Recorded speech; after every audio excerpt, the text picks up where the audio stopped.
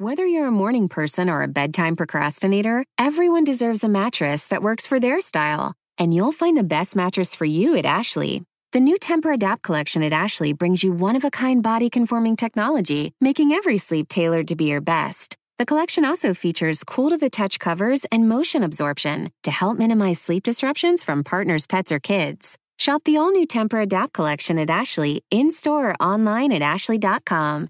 Ashley, for the love of home.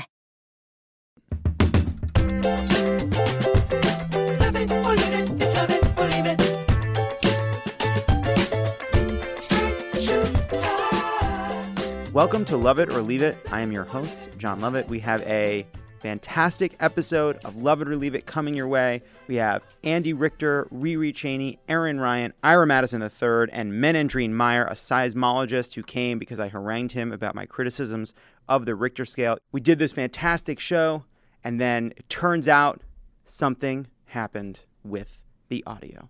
And here to help us understand what happened is Bill Lance, the engineer who produces Love It or Leave It. Hello, John. How's it going? So can you talk to us a little bit about what happened? Yeah, I can. So last night, we set up the computer to record. And you're a smart guy. Yeah, it's not it is not my first time recording a show. And you make sure that everything's plugged in.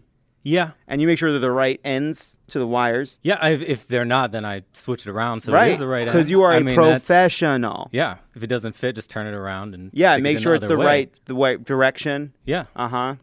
So we set everything up. And everything looked good coming in. Everything sounded great. Sounded good in your ears. You're checking it in real time. Yes, it sounded absolutely wonderful. And yet. And then when I got home. What happened? At 1 a.m. when I loaded all the audio in to cut it, I hit play. And what did it sound like? It sounded crazy. It sounded like a devil robot. It sounded like this. Crowd here for a podcast where the podcast audio has to be pristine. How are we doing on that noise? And then, Bill, it's 1 a.m. You've been up all day working, and then you spent all fucking night working to fix this audio because you are a goddamn professional. That's true. And so when you hear this episode and you take a moment to even think about complaining to me about it, when you can hear everything so crisply, know that I'm talking to a man named Bill, that's you. That's me, yeah. Who spent all night making sure that you got this episode because it was such a good episode, all right? So I spend all night every week. All right, Bill. Yeah, but that's what the money's for. I don't have panic attacks every week, though. So this was a particularly harrowing experience. Usually it's just shortening your laugh breaks because they're just too long live. Okay, Bill. Nobody wants a 30-second laugh Apology break. accepted, Bill. And it's usually cutting a lot of jokes about Tommy. Wow, now Tommy's going to hear that. Bill, thank you so much. All right? And so if any of you out there even take a moment to think about criticizing this episode, you think about doing it, then you stop yourself and you remember that we worked hard to bring you this episode, despite the fact that there was a snafu, which happens in this life. All right? Now on to the show. Is this a bad time to ask for a raise?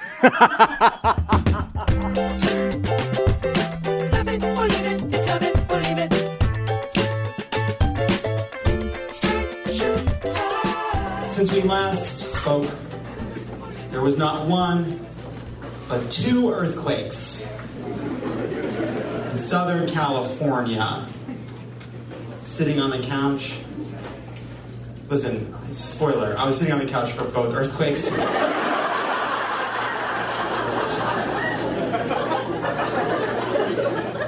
Paint you a picture. 2 earthquakes, a day apart. I'm in the exact same position. Pundit the dog is in the exact same position. Let's just be honest. I'm playing Diablo 3. Don't applaud it. That game is a Skinner box. It is manipulative. We should all quit. It's evil, but I love it. So it's loud. There's vibrations in the controller, and I'm hearing it's through the Sonos because they're a sponsor. And all of a sudden, I'm like, is the whole world shaking? And I turn to Pundit, who is useless, and I look at her, and I'm like, earthquake! And she goes, oh! And freaks out and searches for the house. Same thing happened the second time. Learned nothing. So the first earthquake is a 6.4, second earthquake is a 7.1. All the coverage says Southern California rocked by 2 earthquakes. So this made me think about the metric system. This will make sense probably. Okay. So we don't use the metric system, all right?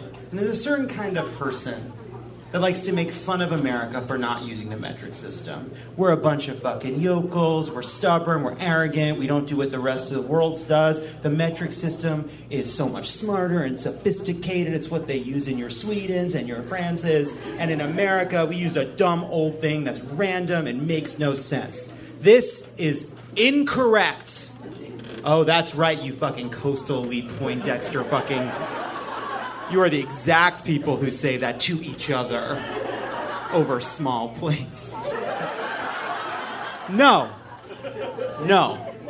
The imperial system is no more random and actually much more useful. I'll give you some examples, all right? Temperature, all right? 60 degrees, kind of cool. 70 degrees, temperate. 80, hot. 90, really fucking hot. It's a good range. You hear a round number, you know exactly what we're talking about. Centigrade, Celsius, if you will. 39, you got a super hot fever. 41, you're dead.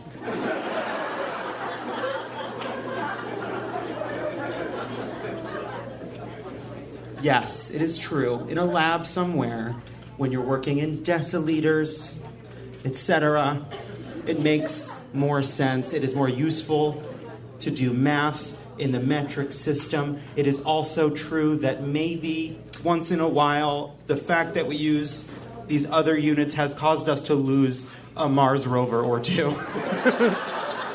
Due to some unfortunate conversions. Couple Mars rovers thought they were further from Mars than they were. Couple came across Mars a little too quickly. Not ideal, all right? I recognize that for science, the metric system makes a lot of sense. But day to day, a foot's a pretty good unit, you know? Yeah, it's based on 1 king's foot, and that's pretty dumb. But a meter is based on 1/10,000,000th of the distance from the North Pole to the equator. What's more useful to you in measuring the size of a room in your house? Height, 1.5 meters. You're short as a guy. 1.9 meters, you're tall, but you're dealing in decimals. In feet, 6 feet, you're pretty tall. 5 feet, you're losing your shit at a bagel bus. It's simple, it's easy to understand. The bottom line is, centimeters, kilograms, they may have the best policies, but Fahrenheit is electable.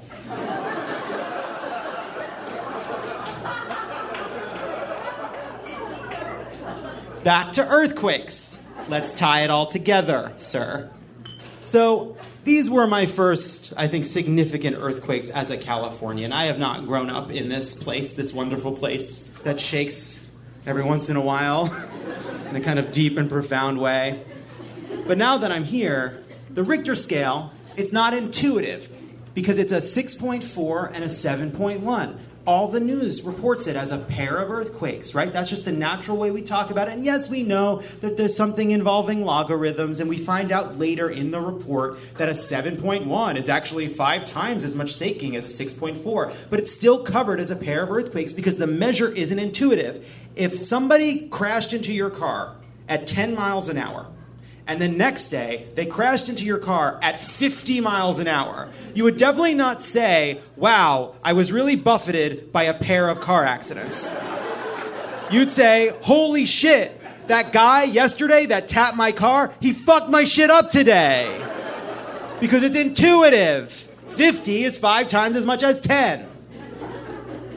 So the opacity of these numbers bothers me. It bothers me as someone who is new to being in an earthquake zone all the time. But I am not an expert. And I kind of thought it would be cool if I could maybe ask a seismologist about this. And here's the cool thing. We have this show. So there's a seismologist here who's going to help me figure out what we're going to do about this logarithmic scale. I may ask some other questions as well, but I'll probably keep bringing it back to this. Please welcome to the stage seismologist and researcher at Caltech, Menendrine Meyer. Hi. So you're a seismologist. Yes. So why do we use a scale where every point represents an increase tenfold of the amount of shaking from the number before? Well, because earthquakes come in a lot of different sizes, so you have tiny earthquakes, such as where the rupture is just, a few inches, and we can detect those with good instruments. And then the big one in the San Andreas Fault is going to be hundreds of miles long. And so if you had just a regular scale, like the one you use for measuring height, then you'd say, well, the foreshock was magnitude 0.003, and the main shock was magnitude 257,658. That's not much more intuitive, is it? Oh, interesting. You think it's not? Hey, everybody. So boil it down. Buckle up. Next slide.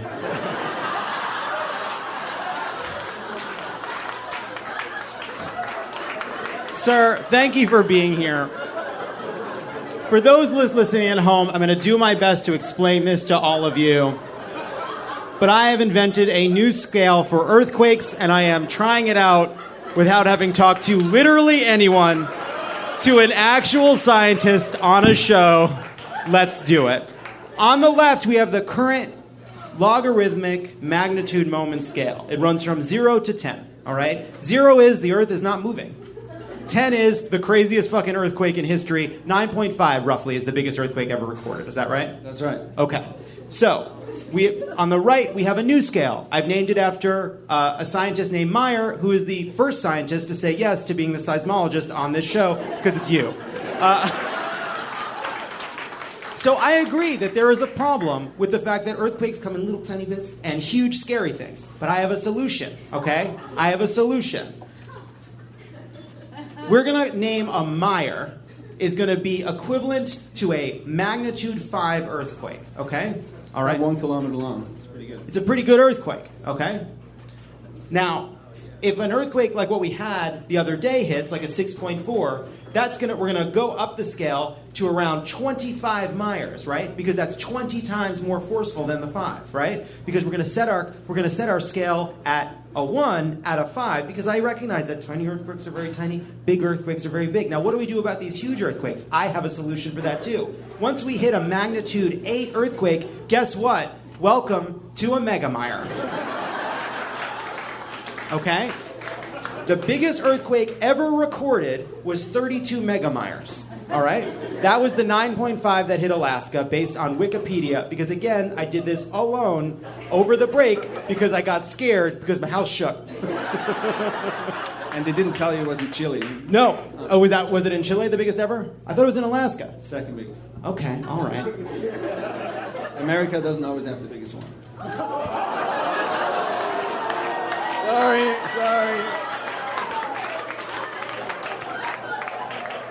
This fucking guy.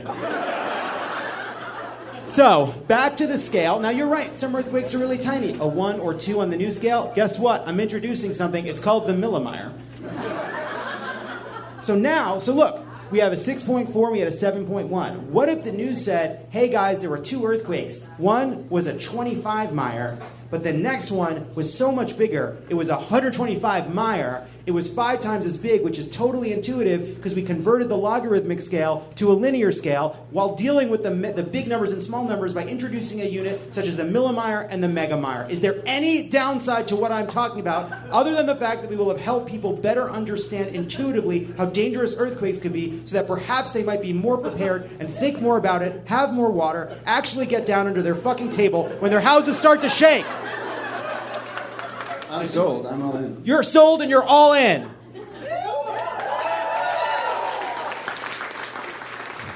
No, I thought it'd be a little bit more of a fight. What? We're not going to fix decibels on this show. Thank you, sir. Good point. It is also true, as a man in the front row has helpfully pointed out, that decibels for sound are also logarithmic. But you know what? That doesn't bother me, because when I get that wrong, my house doesn't fall off its foundation.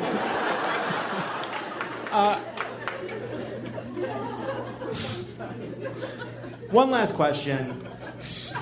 I know they say you're not supposed to just run out of your house screaming, but instinctively that does feel right. Thoughts? Well, it depends on the kind of house you live in, you know. The official recommendation from the United States Geological Survey is to drop cover and hold on, because most people get hurt or even die from, you know, running outside and falling down the stairs or getting hit by stuff that comes falling off the roof. And so you drop cover under a sturdy table, and then you're safe, because houses usually don't collapse. But then there's things like, you know, soft story houses, old houses. I live in a house that is eaten up by termites, I think. So when I felt the quake, I did not drop cover and hold on, to be honest. So what we outside. might be dealing with is the Memorial Meyer earthquake scale.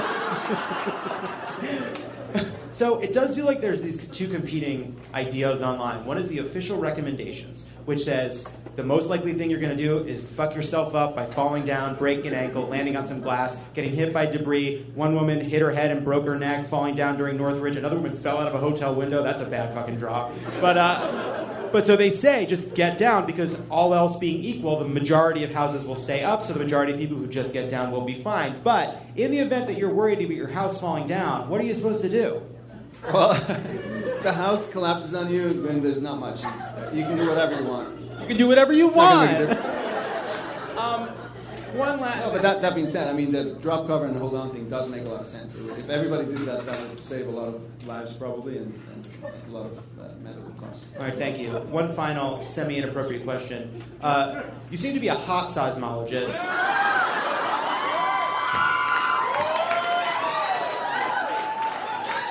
Has that impacted any of your science about anything? Yeah, I mean, I wouldn't be here if I hadn't slept my way up. Ladies and gentlemen, Caltech seismologist Menendrine Meyer, thank you so much. I didn't really say that. That was great, thank you.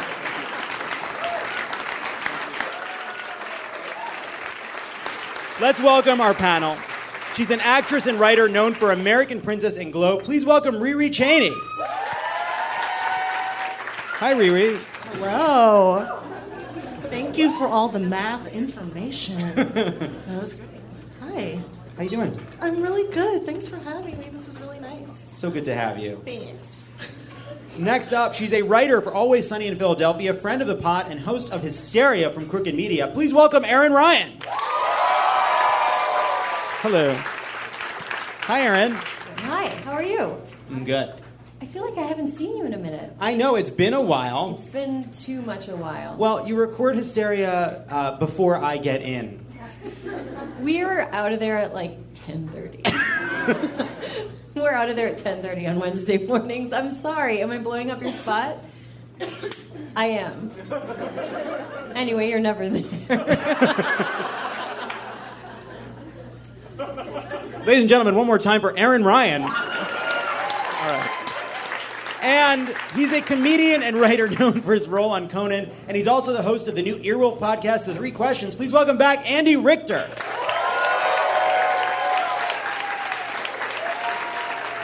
Andy, what's it like being named Richter during the week of not one but two big earthquakes? It never gets old. Never gets old. It is. I find it's like a fountain for creativity and originality. The things that people end up saying about it. It's not like they say the same fucking thing every time. Although throughout my career it has been a quick way to judge any kind of article written about me, because I've only seen like off the Richter scale as the title about 15 times, and then you know, oh no, that article's a piece of shit. No need to read that, even though I love the subject.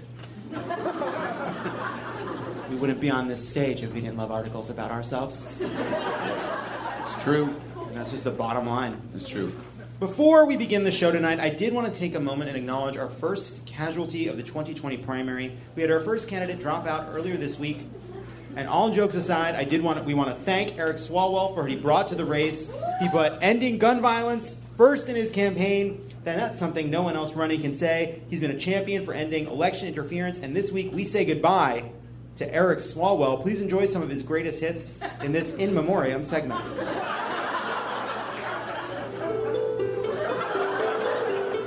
Eric Swalwell. First act in foreign policy, we're breaking up with Russia and making up with NATO. Time to pass the torch. Pass the torch. Pass the torch. Pass the torch. Pass the torch.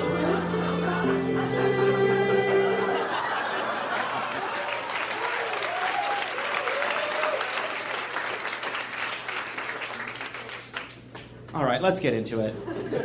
What a week.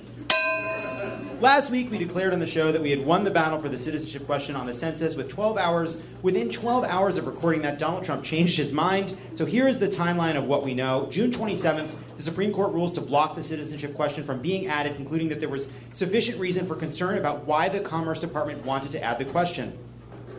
On July 2nd, the day we recorded last week's episode, the administration announces they'll be printing the census without the question. Victory. The following morning, Trump denies that they're dropping it. Then later that day, a Justice Department lawyer admits to a federal judge that he doesn't know what's going on, saying, quote, "The tweet this morning is the first I heard of the president's position on this issue. Just like the plaintiffs and Your Honor, as you can imagine, I'm doing my absolute best to figure out what's going on."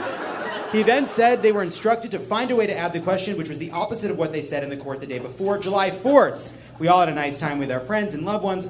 I ate 4 hot dogs. I tried to go to a 5th, but I'm stopped by friends concerned for my well-being. Now, I'm going to tell you guys something right now, which is, that's comedy dark. I'm going to tell you what really happened, which is I woke up on July 4th, opened my phone, saw a video made by Now This about the history of the hot dog, got up out of bed immediately, walked Pundit, put Pundit back in the house, went to Cantor's. By 8:45 a.m., I had ordered a hot dog, which is off menu at Cantor's, and consumed that hot dog before 9 a.m. In the morning on July 4th. Because I love this country. That's Did you know they had it off menu, or were you hoping they had it off menu? That's such a good question. I will tell you that I looked through the whole menu and I found it impossible to believe that Cantor's doesn't have a hot dog, a Jewish deli, Jewish adjacent. It's not kosher. There's fucking meat and cheese all over that menu. It's a little bit crazy. Like they practically have shrimp in there. But anyway, I assumed there would be a hot dog. And I asked, I said, "Am I crazy? I can't find the hot dog." And he said, "It's off menu, but you can get it." I said, "Great, I'll take one." And then at the end, and I think what I will describe as perhaps the saddest moment of my life, I realized after paying the check, it all came with tip to $17.73. So I added 3 cents and made it $17.76. And then I waited until the waiter came around just so I could show him. And he didn't care. That is actually dark. July 7th, the Justice Department announces that the team of lawyers who had handled the case would withdraw and be replaced weirdly by attorneys who focus on consumer protection. July 10th, the judge announces that those lawyers aren't allowed to withdraw. They are stuck and must live with their decision to work for our demon president. July 11th, the day we are recording this, Donald Trump gave a press conference and announced that while they definitely are allowed to and would win a court fight if they tried, they are backing down finally on the issue because they're all such good people. The question is out of the census. But they announced that by executive order, the Commerce Department will attempt to find out this information by other means. It's ominous. We don't know exactly what it means. But what we do know for sure is they won't stop wanting to undercount and demonize immigrants. When we come back, okay, stop. Hey, don't go anywhere. There's more of Love It or Leave It coming up. This podcast is brought to you by Americans United for Separation of Church and State. Americans United defends your freedom to live as yourself and believe as you choose so long as you don't harm others. Core freedoms and even democracy itself rest upon the wall of separation between church and state. While Christian nationalists are attacking these freedoms, seeking to force us all to live by their narrow beliefs, Americans United is fighting back. Freedom without favor and equality without exception. Learn more about AU's work at au.org/crooked. That's au.org/crooked. And we're back. Now it's time for OK Stop. We'll roll a clip and the panel can say OK Stop at any point to comment. The U.S. women's national soccer team won the World Cup this week. Woo. And America was proud. But Jesse Waters over at Fox News thought the U.S. women... Whatever, you know what he did. Let's just watch it. Well, the U.S. women's soccer team arriving back in America just moments ago after its big World Cup win. The players having fun celebrating Okay, their... stop. Did the team come back flying united? I'm sad to say it appears that they did. The depths of the disrespect towards this team. Someone booked this on points, and I just really can't abide that. So. Performance, but it's now starting to be overshadowed by politics. The big win immediately setting off calls for equal pay from the stadium crowd. Okay, stop. How is being a woman political? It's not fucking political. It's not political to be a woman and be like, you know what? I'm doing the same thing that the guys are doing, but I'm doing it better, and more people like me, so maybe I should be getting paid the same as the guys who are losing fucking games. How is that political?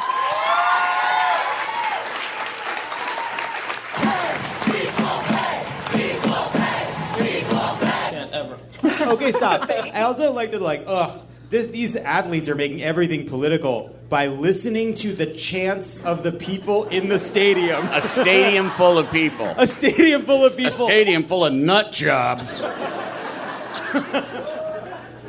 Pay chance as the women's team is suing the U.S. Soccer Federation for gender discrimination, focusing on the pay gap between the men's and women's teams. Jesse, it appears you have some thoughts. No, just the chant for equal play at a sporting event. I never thought I'd hear that ever. Okay, stop. He's like, sport chants are supposed to be apolitical, like a bunch of white people making Indian noises, you know? Like it's supposed to be. I like apolitical chants. No matter what the sport, but the president does have a point there. If you look at the World Cup men's revenue, it's in the billions, and they split up the pot. It's a much bigger pot. Women's World Cup revenue, much, much smaller, and they have a smaller pot to divide it up with. Okay, stop. The World Cup bonus is set, that's set by the World Cup, but the U.S. Soccer Association is actually using that as a reason to pay discriminate. Because when it comes down to the actual organizations between the men's team and the women's team, their earnings go back and forth, like in terms of just like what each particular organization earns. So they're just using the sexism of the FIFA to set their own pay record. So it's like it's not even about FIFA's just that's a once off kind of thing. But all their kind of practice games, they still are getting screwed. Yeah, The distinction is that the U.S. Soccer Federation, the women do actually make more revenue and they get paid less, so that's their lawyer's fault. Okay, stop.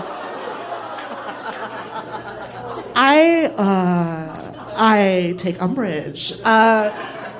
He's blaming these women for what he's saying is that they're not advocating for themselves, which is such slack bullshit that I can't even handle.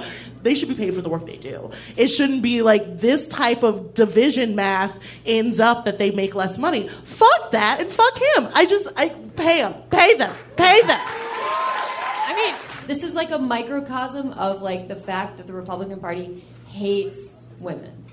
Negotiated a horrible deal and they need to renegotiate that immediately. Yeah. The point is, though, is that the women are not helping their case by their behavior. Okay, stop. What behavior? Winning? So winning? It's also their behavior of winning. But this is his argument. Usually women get paid less because they deserve less. Sometimes they get paid less because they didn't ask for enough. Either way, the one thing you shouldn't do is complain about it. Yes. But it really does go to this idea of like what it means when they say leave politics out of sports. Because all the men have to do to get paid more is say nothing. They just have to just stay there and be still. But what that means is you are agreeing to a kind of politics. To not protest is to take on the politics of everything being exactly as it is forever. So when they say let's keep politics out of football, they mean let's keep your politics out of football, my politics of I like things how they are right now, exactly how they are, don't change them, is the only politics allowed on this field. That's true for women's pay, that's true for Colin Kaepernick.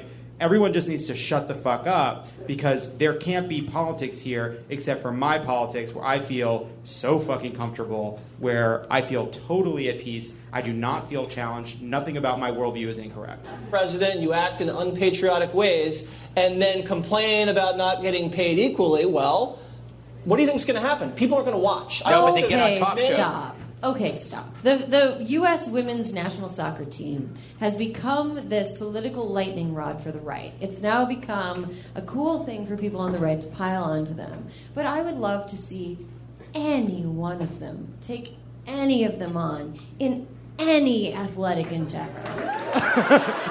Many people this weekend who said, I love soccer, I'm not watching the U.S. women because I didn't like what they said. That means the ad revenue comes down, that means their overall revenue comes down, and they can't divvy up the same amount of money.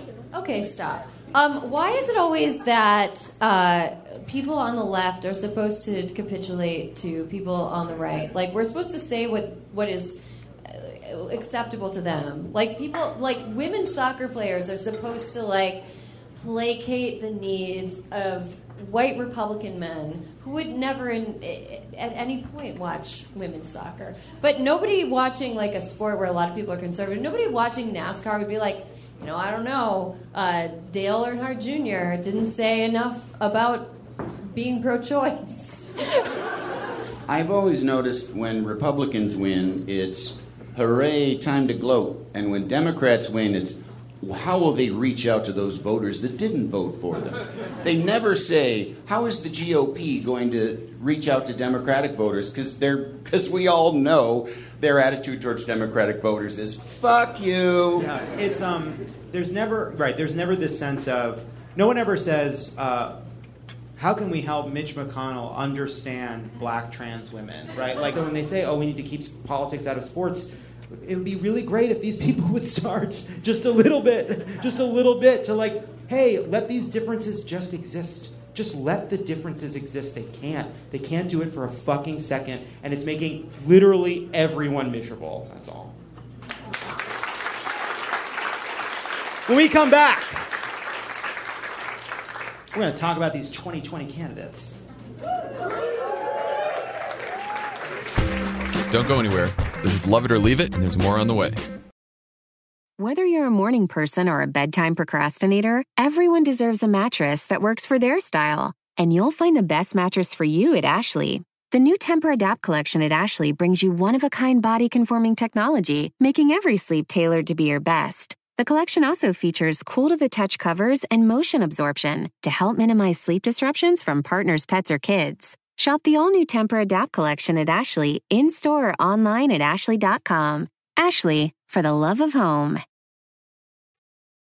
And we're back! So far, the Democratic primary has been a real clash of ideas, a tete-a-tete of which person over 60 can slightly outvote the other person over 60.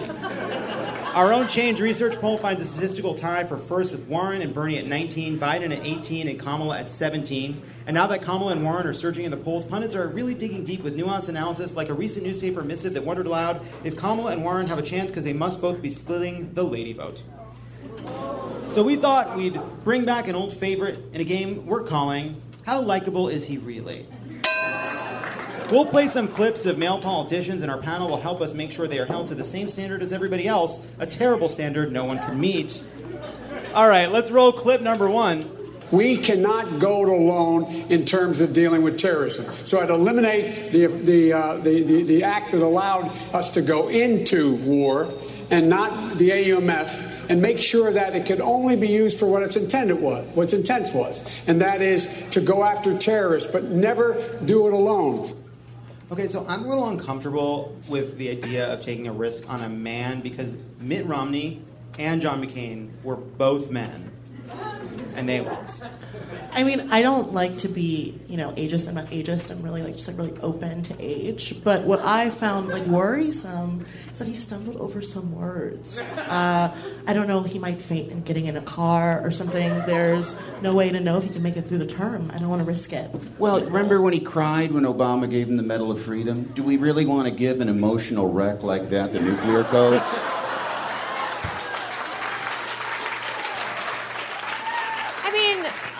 he has children, and like he has to care for his children. They are adult children, but you never really stop caring for your children. So I don't know if I think he can devote all of his attention to being the president. I just kind of wish like he just had like a more pleasant face. Like he could try not scowling when making a point. I agree. Smile more. Yeah, if he could just smile like, more. as the guy who hands me the penny saver tells me, smile more. Yeah. And how many times does this guy run for president? I mean, it's pretty ambitious. It is. I want a president who's ambitious, but I don't want to see it. Yeah. Not like ambitious, but not too pushy about it. Yeah, like it's very I'm running for president, I want to be president, so in your face with the ambition. Right, exactly. Next clip. Does well, take school.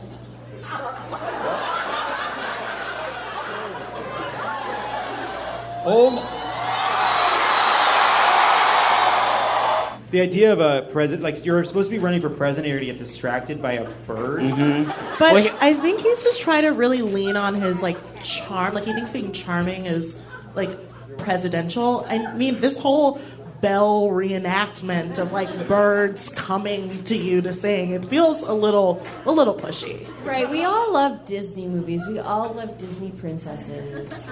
But do we want one to be the president? Yeah. Well, two things. Number one, birds aren't afraid of him. How is Putin going to be afraid of him? That's fair. Such a good point, Andy. Such a good point. And point number two, shrill. Very, very shrill. And I don't want to say it. And look, I obviously don't think this, but we have to be careful because we're not ultimately going to be alone in making this decision. And I'm just going to say it, resting socialist bitch face. I'm just going to say it.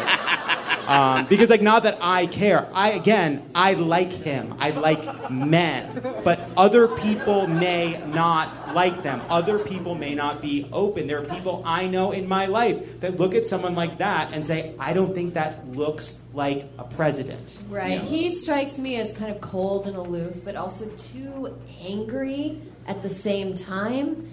I don't think that's very presidential. Yeah, when he gets loud, it seems like he's nagging. Yeah. Here. Final word on this, more like bitchin' Looper. All right, that's...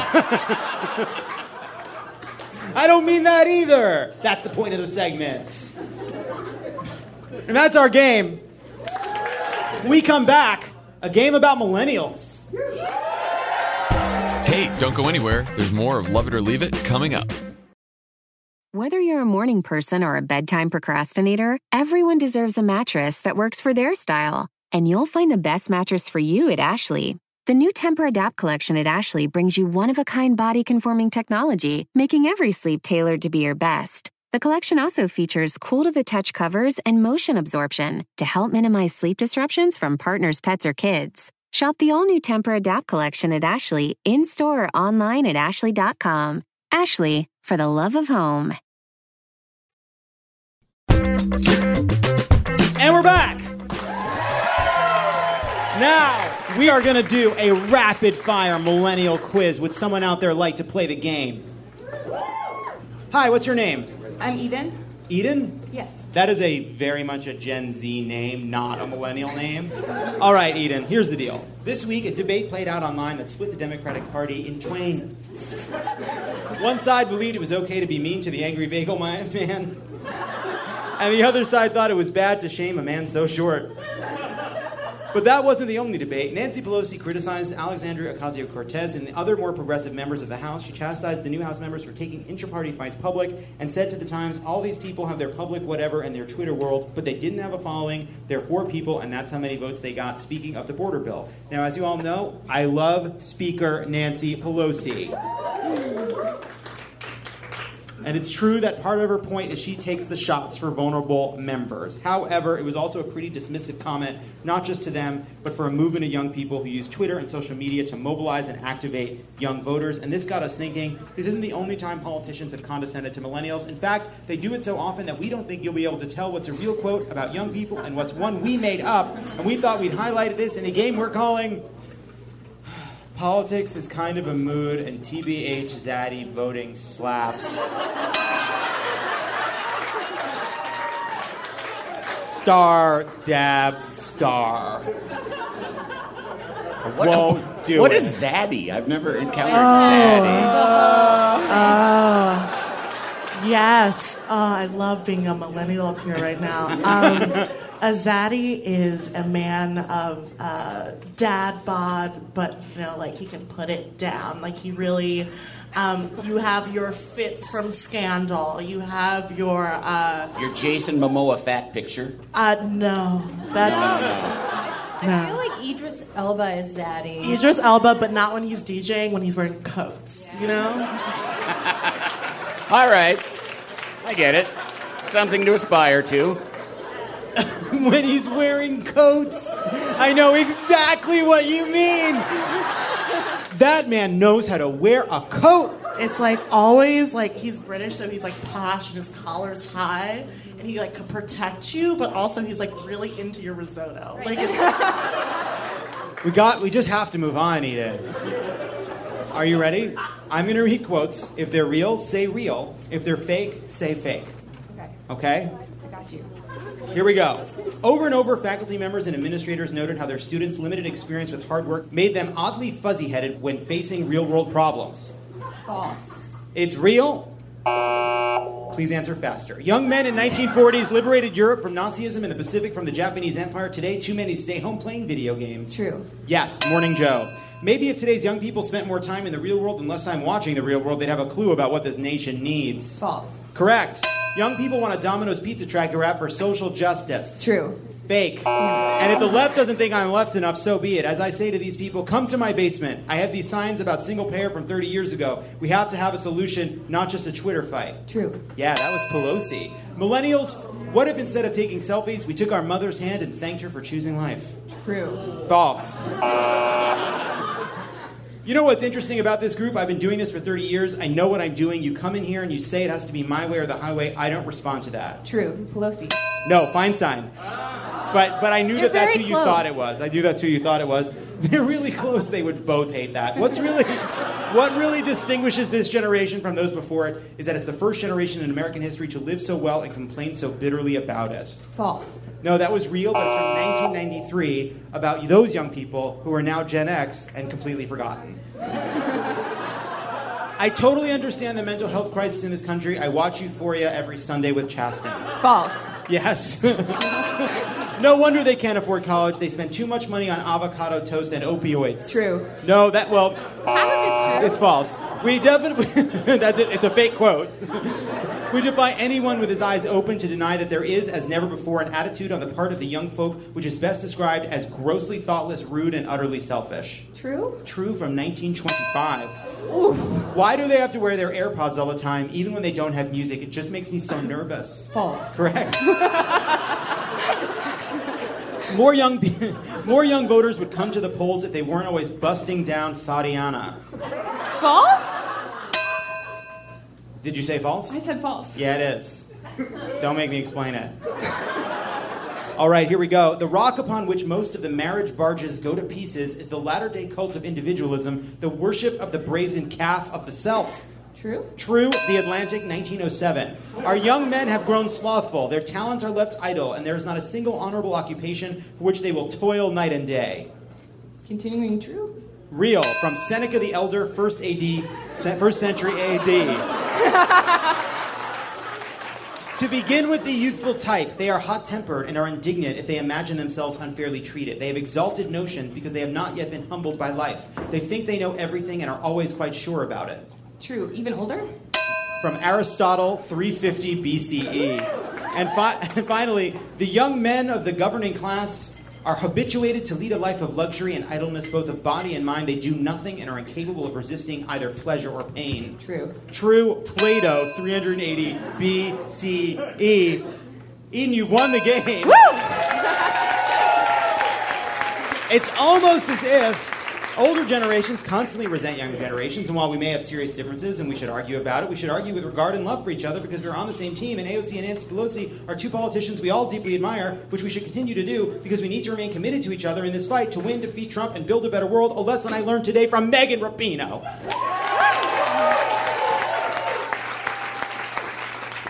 When we come back, the rant wheel. Don't go anywhere. This is Love It or Leave It, and there's more on the way. The living room is where you make life's most beautiful memories. But your sofa shouldn't be the one remembering them. The new life-resistant, high-performance furniture collection from Ashley is designed to withstand all the spills, slip-ups, and muddy paws that come with the best parts of life. Ashley high-performance sofas and recliners are soft, on-trend, and easy to clean. Shop the high-performance furniture in-store or online at ashley.com. Ashley, for the love of home. And we're back! Now it's time for the rant wheel. You know how it works. We spin the wheel and rant about the topics on which it lands. This week on the wheel, we have Trump's Rose Garden ceremony. We have ICE raids. We have the death of Rip Torn. We have, as always, Big Little Lies. We have a surprise rant. We have Paul Ryan. We have Bagel Boss. And we have the Women's World Cup. Let's spin the wheel.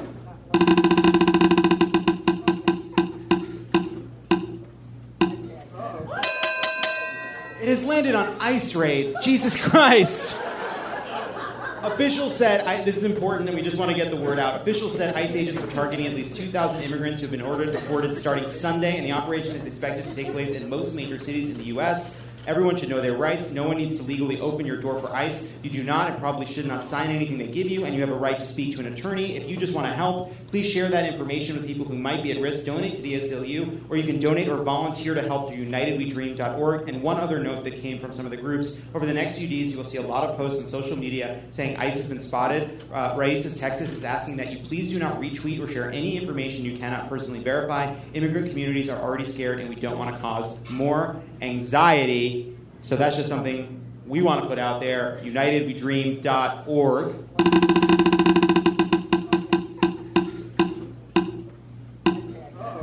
It has landed on Surprise Rant. Please welcome to the stage the host of Keep It, with a topic that we don't even know. Please welcome Ira Madison III. Hi, everybody. Ira, what are you going to rant about? I'm going to rant about this Jason Momoa situation. So, allegedly, he was being body shamed. He actually was being body shamed. But Jason Momoa was in Venice. He was on vacation with Lisa Bonet. Some photos were taken of him by the paparazzi, and they were put on Us Weekly's Instagram. In the comments, people were like, oh my God, Jason Momoa doesn't have those abs from Aquaman. Is he fat? Obviously, he's still hot. He's Jason Momoa.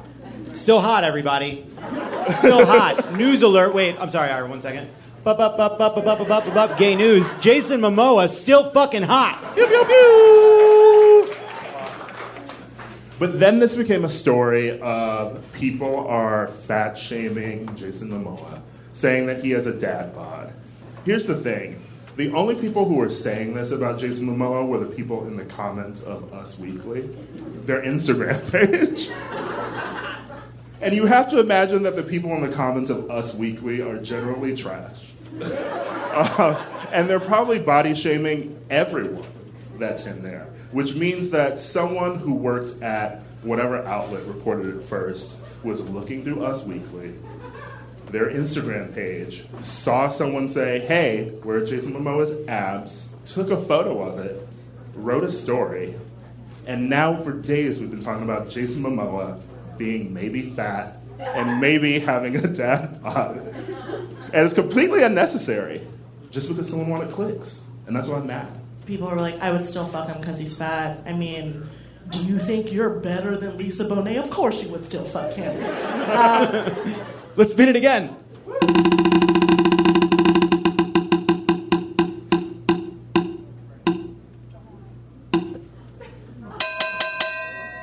It has landed on Big Little Lies. It did? It landed on Big Little Lies? It landed on Big Little Lies. Oh, great. You have yet to comment on my sweatshirt, by the way. I didn't even notice. I pandered so hard to you with this sweatshirt. Riri's wearing a sweatshirt that's Celeste and Jane and Bonnie and Renata and Madeline, and I fucking love it. Thank you. Technically, we're still inside of gay news, so I don't need to make the noise because I don't believe I ever ended the segment.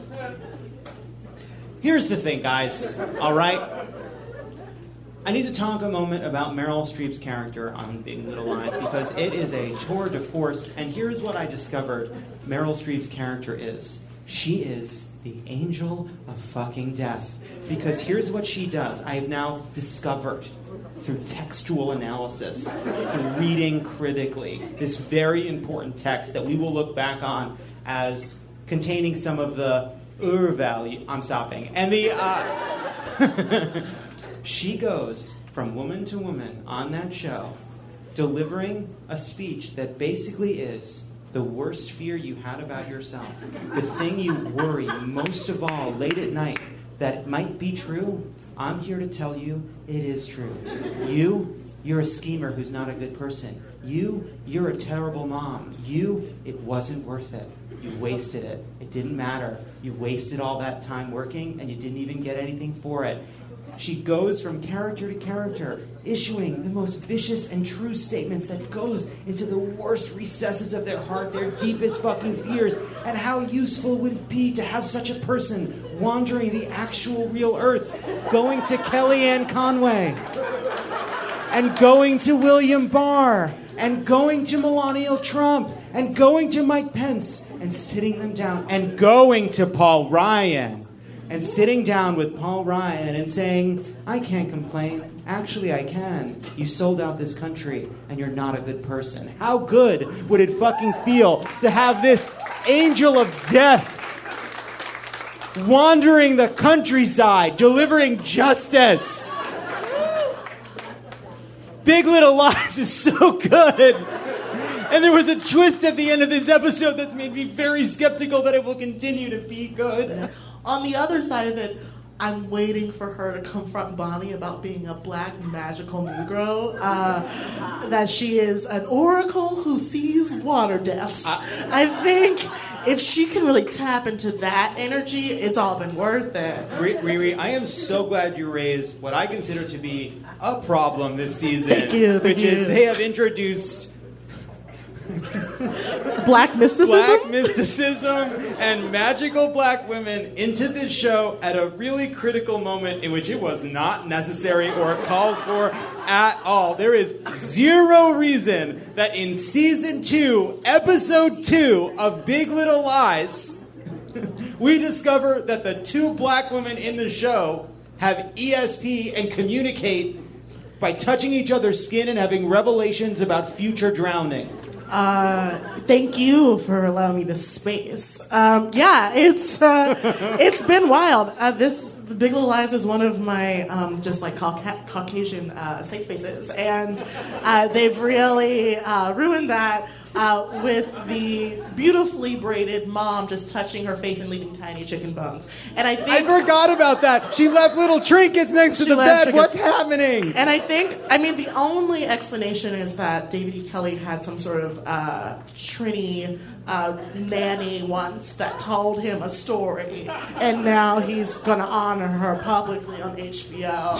Do you think that there's any chance that what really happened is he was obviously working on a second season that probably shouldn't have existed, but yet was going to happen anyway, and while he figured out a lot of it, he didn't know what to do with this one character, and then someone sent him the script from Weekend at Bernie's Part 2, and he decided to take the most racist parts of it and just kind of stick it in there?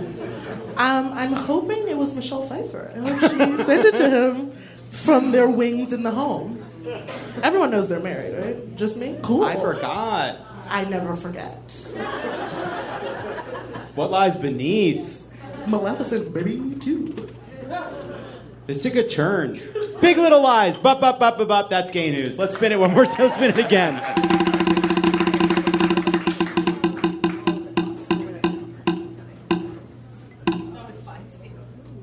It has landed on the Women's World Cup. Andy. That's me. Take it away.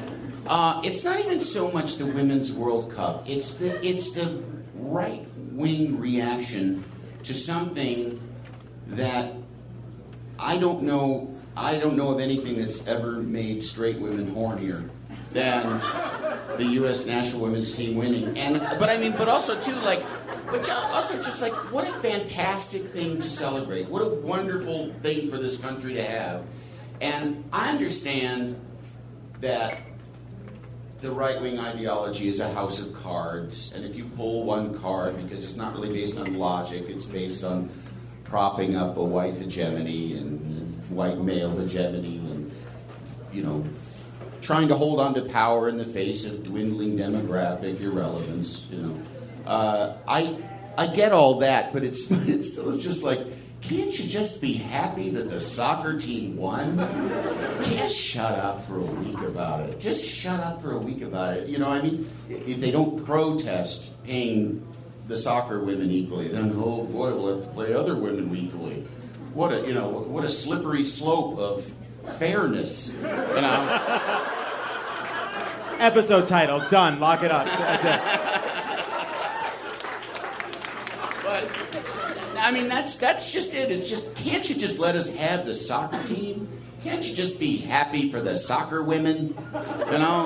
Like, give it a rest. And also, too, the thing I love, it's sports. Sports is the most reductive, simplistic thing there fucking is. It's why I've always wondered, why is there an award show for sports? A thing where there's a winner at every meeting. You've got to give out trophies to the people that are already winning? I don't know, whatever. That's a side issue. But sports is so easy. You win or you lose. You win or you lose. They won. And now all of a sudden, like, getting them paid, well, that's complicated. You know, that's like, no, it's not. It's not complicated. If the Yankees win, the Yankees get paid. If the Giants win, the Giants get paid. It's a simple thing. Even bowling. Bowling. I don't know what their pay structures are like. I don't know either. And I think you should blow the lid off of that. We got to get to the bottom of it. I feel bad for those people. Their right arms end up longer than their left arms. And nobody's talking about it. That's the next big scandal. The next time you see Will Smith going, tell the truth, tell the truth, it will be a movie about long bowling arms. I'm sorry, Andy. It's all right. That's all right. Let's end on a high note. To Andy's point, out tomorrow, and if you're listening to this yesterday, we got to interview Megan Rapinoe today, and it was very, very exciting. And it was so exciting to meet her because here's somebody that has done something incredible, who has basically said, fuck Donald Trump, if we win, I'm not going to the White House. Somehow managed to add pressure to an already incredibly pressurized environment, raise the stakes on winning the World Cup, and they fucking won it anyway. And you have this incredible group of women celebrating, being fucking victorious, representing our country, making our country proud, and by the way, not being afraid to stand up for what they believe in, and being incredibly patriotic.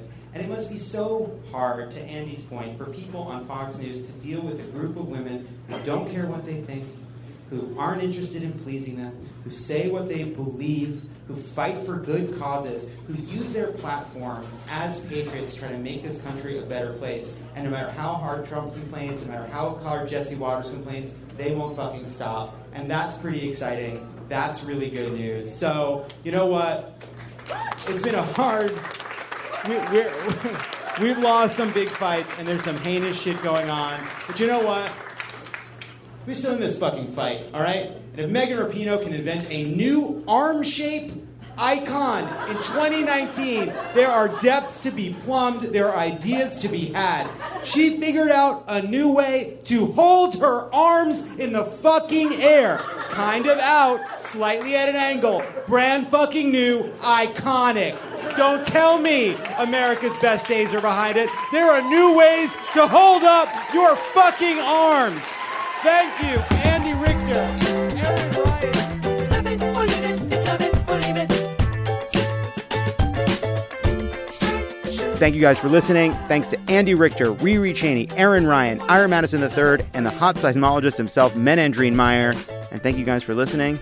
We'll see you next week. It'll sound better, Bill, right? Next week, probably? I promise. Thank you guys for listening.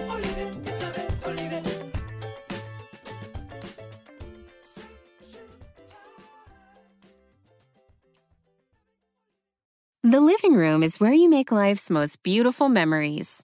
But your sofa shouldn't be the one remembering them. The new life-resistant, high-performance furniture collection from Ashley is designed to withstand all the spills, slip-ups, and muddy paws that come with the best parts of life. Ashley high-performance sofas and recliners are soft, on-trend, and easy to clean. Shop the high-performance furniture in-store or online at ashley.com. Ashley, for the love of home.